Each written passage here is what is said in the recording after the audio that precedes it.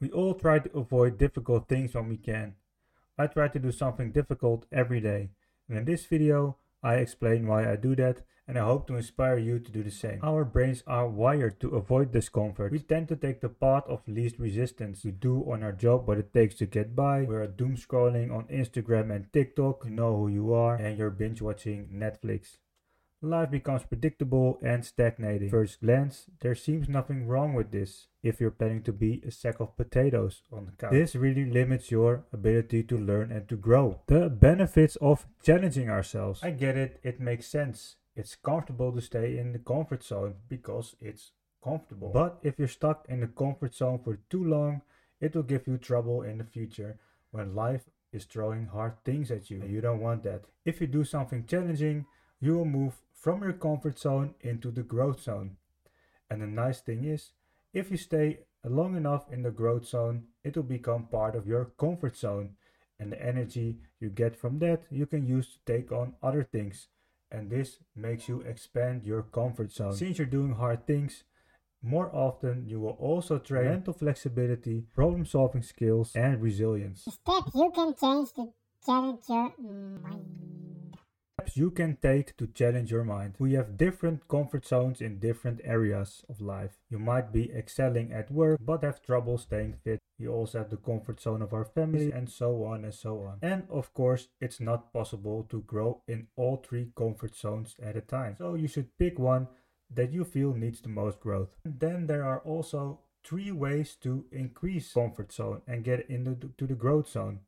And that is doing it more consistent, doing it more intensely, or doing it for longer periods of time. For example, if you start training and you're just slacking off in the gym 4 times a week, there will be no growth. But if you're going to do that more intensely, there will be some growth. Short-term pain is long-term gain, and that's the thing that should motivate you.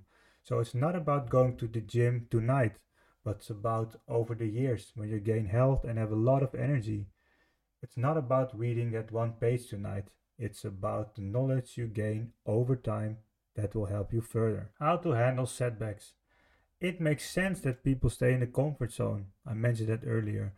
Because there's a thin line between challenging yourself and going too far. And going too far will really set you back a lot.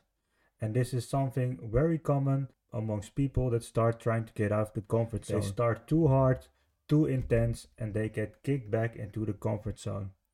And what happens? They never go out of the comfort zone again because they say, I always fail, I cannot do hard things, look what happened to me. And that's something you really want to avoid. So what you really want to do is start in small consistent steps. Start small improvements and think about this. If you cannot start small and make a small change, how can you handle a big one?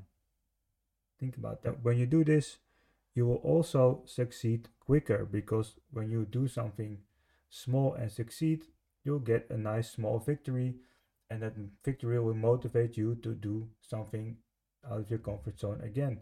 And this will bring you in a nice loop of winning. Celebrate your successes.